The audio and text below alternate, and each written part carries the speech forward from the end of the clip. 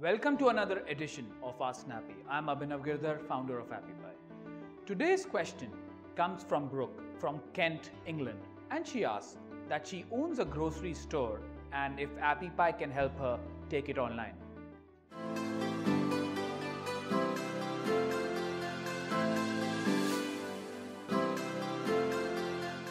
Yes, Brooke, with AppyPie, you can certainly take your offline grocery store online.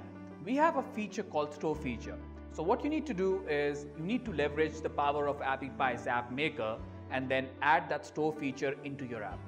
Once you have done that, you need to then start setting up your categories.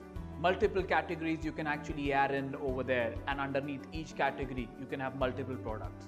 And each product has its own attributes. It could be the color, it could be the weight, or it could be the quantity. So you need to set up the complete product cataloging. Once you have done the product cataloging, you need to go and set up the taxation rules, because in the UK you have VAT, so you need to enable the VAT component over there. Also, you need to set up the shipping rules within your store. Once you have done that, you need to select the type of payment gateway that you wish to accept.